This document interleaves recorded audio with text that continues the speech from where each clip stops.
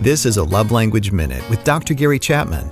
A listener writes, Gary, I'm recently divorced and have just discovered the 5 love languages. I haven't been speaking his. We're still in touch. Can I still save something of our marriage?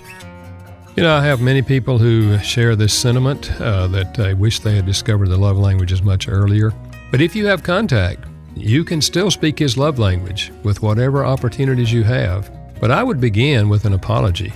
I would just say to him, you know, I was reading a book the other day, and I realized, boy, did I fail you in terms of loving you. I didn't even know your love language. And now you've got his attention. You're apologizing to him for failing to meet his need for love. And when you apologize, it opens the door to the possibility he can forgive you. And then when you ask for another chance, he's far more likely to give you another chance because he sees a change in you. For more help, go to 5lovelanguages.com.